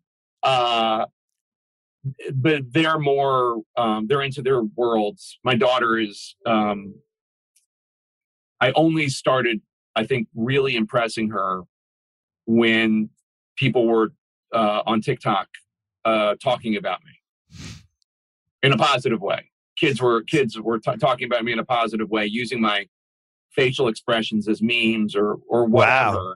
And that was like, wow, I made the big time. It's a little frightening that TikTok has become so powerful. I just joined. Yeah, our generation's going to join it, and we're going to all make it less cool. But for now, it seems like it's the dominant force for 20 and under, basically. I will say that by joining it, I have already exponentially made it less cool. There's no question. Like, especially to my children, I'm sure. But look, I mean, like with Willie Sutton and the money, why do you rob banks? That's where the money is. I mean, that's where kids are. And like, if you are a news person or you're a content provider, like you are, like I am, I have a novel that's coming out in a week and all that. That's where people that's where people under 20, 25 are. They're not on Facebook. They're not on Twitter. They're definitely not on Facebook. Yeah.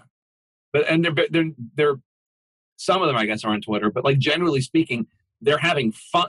They might be on Twitter, but they're having fun on TikTok, right? They're on Snapchat, Instagram, and Twitter. Snapchat, They have secret lives that we don't know about. Instagram, they post photos people look at. And then TikTok is where the real creativity is going, for better and worse. But absolutely, the bar of just all of a sudden having 1 million people see one of your videos on TikTok is basically as low as it can get if it's decent. Well, I think that's really appealing to kids.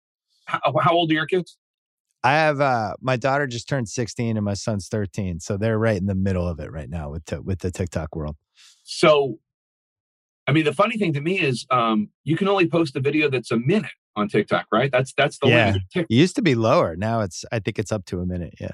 So the funny thing is, I mean, it's interesting because one of the things I do every day is I post, or my staff posts every segment from my show on Twitter.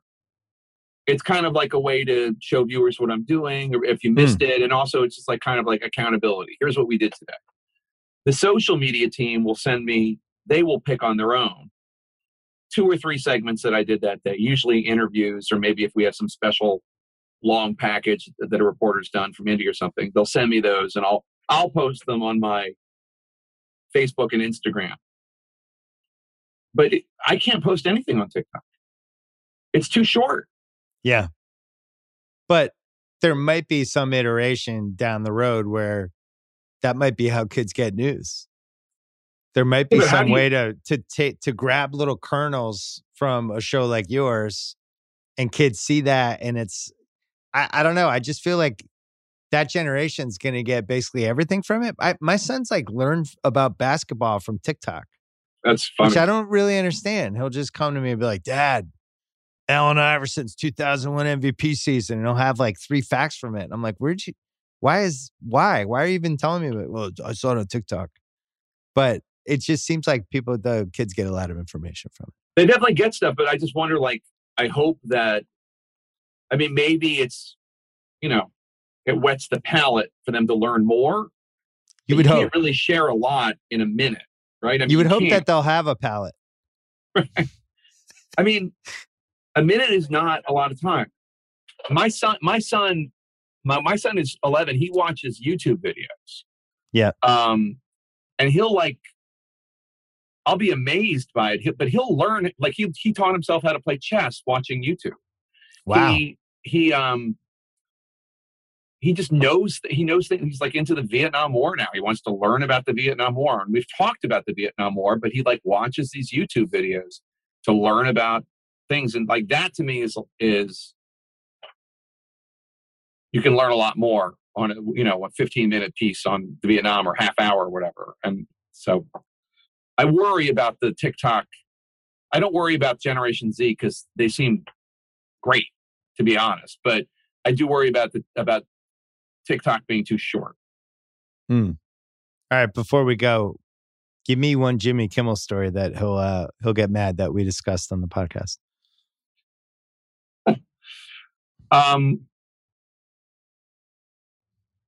trying to think. Like, you've known him since what White House Correspondents' Dinner? That's when you guys. When really did he come? 2009, 2010. Yeah, somewhere in early. there, like 9-10 range, right? You early. became his conciliary for the whole White House world. First of all, I'll tell you one story, but I'll just say, like, he's, as you know, he is one of the kindest, sweetest guys. It's actually knowing him now. It's amazing that he does the Halloween candy, stealing the kids' Halloween candy. That is the meanest bit. It is so mean. And he is the opposite. Yeah. He's the opposite. So I had done a piece for, this is when I was at ABC News, I had done a profile of Sarah Silverman back when she was dating Jimmy Kimmel. They broke up, but when he was doing the White House Correspondents' Dinner, she called me and said, can Jimmy call you? Because he doesn't know, he's never done a gig like this before. And I said, sure. The truth of the matter is I probably steered him to do nerdier, wonkier comedy than that's my bad. He probably should have been broader. But anyway, he did a good job. The last time we saw him, we were out there. My wife is friends with Molly, his wife. We're all friends. And our kids went out there. And my son, Jack, we were first of all, these kids, just as with yours, I'm sure, they breathe such rarefied air. I mean, there's Jimmy Kimmel making them pancakes. Right. I mean, he loves to cook for people, as you know. He's making them pancakes, and my kids are just sitting there like, oh, no big deal. An Oscar host is making them breakfast. Right. Anyway, so my son, who is a character, says to Jimmy Kimmel, and my son at this point is 9. He says, my dad says you're a comedian, but you've never made me laugh. This is when we've been staying there for about a day. You haven't made me laugh. Okay. He's dead serious. Yeah. Like, how dare you call yourself a comedian? I have been here for 24 hours. And Jimmy, and this is so Jimmy, he goes, that's not true. When you walked in, I said such and such, and you laughed. And my son was like, oh yeah, that's right. That's true. Like Jimmy had remembered in his brain, this is what I made this 9-year-old laugh. Like, right. Like a classic comedian, like keeping an eye on what works for what members of which audience. So anyway. That's a good one. Also, because it involves Jimmy arguing with somebody, which is another secret trait of his. He's always ready to argue about anything. It's really more a story about my son and how poorly we're raising him than it is about Jimmy. But, tell me about your book. Oh, so it's called The Devil May Dance. And I wrote a book a couple years ago called The Hellfire Club. It's about a Republican congressman and his wife moving to McCarthy-era Washington. And there's a big mystery and a lot of conspiracies. And it did well. It hit the bestseller list and people liked it. And so I did. This is the sequel. It takes place in 1962. I'll send you a copy. You'll like it. The basic premise is based on a real story, which is that Frank Sinatra, after campaigning his heart out for John F. Kennedy, expected that when Kennedy came out to visit L.A. in 1962, that he would stay with Sinatra at Sinatra's Rancho Mirage compound. That Sinatra had all this work done to. He built a helipad and all this stuff so that the president could stay there. But then Robert Kennedy, the Attorney General, started getting cold feet and second thoughts about it because he was cracking down on organized crime. And people thought, well, you're cracking down on organized crime. An FBI agent actually even asked him, you're cracking down on organized crime, but your brother's friends with Sinatra, who is best friends with the mob. So the premise of the book is that Charlie and Margaret, my characters, go out at Attorney General Kennedy's behest to investigate Sinatra to see if he's really mobbed up. And it was very fun to write. It was a great escape during COVID and the quarantine, where I could just like leave the world aside for a second and spend like an hour or two drinking bourbon with Sinatra and the Rat Pack. And that's awesome. I think people will like it. I hope they do. When is the book out or is it coming out? Comes out May 11th. I should have known that before I asked. Okay. May 11th. When is that? Oh, that's next week. 1 week. 1 week from today. There you go. All right. I'm glad we finally did this, and I still hate the Eagles. That's fair enough. I hate the Patriots. And now I also hate, wherever he goes, wherever Brady goes, I will hate him as well because he has Patriot stink on him. He may never retire. He might just do a couple years in Tampa and then just go to another franchise. He's like a vampire. He might just never die. Honestly, and the thing is also like, as much as I hate him, like He's so good. I know. I mean, I mean, what do you feel about him? You must be at least ambivalent about him leaving. Yeah, it made me sad, but I was mad and spiteful, and then I bet on him in every playoff game, and it was great. So he's just so good. That was how I made myself feel good, by gambling on him. My only point is he's so good he doesn't need to cheat. But we don't need to get into that. We don't need to. He didn't cheat. It was never proven. No, of course not. It was same with OJ. Completely flawed investigation. It's an excellent point. If the gloves do not fit, you must quit. It's the same principle. Listen, it was a sham of an investigation. We lost a first-round pick. That I agree with. We lost a first-round pick. Spygate, I can't defend Spygate. That's a tough one. The Brady thing, I do think he got railroaded because I think Goodell was just mad about that. After Spygate, he never thought he was going to have to deal with the Pats again. So that's what I tell myself at night. Jake Tapper, it was great to see you. Congrats on everything. Thanks, Bill. I appreciate it. This was fun.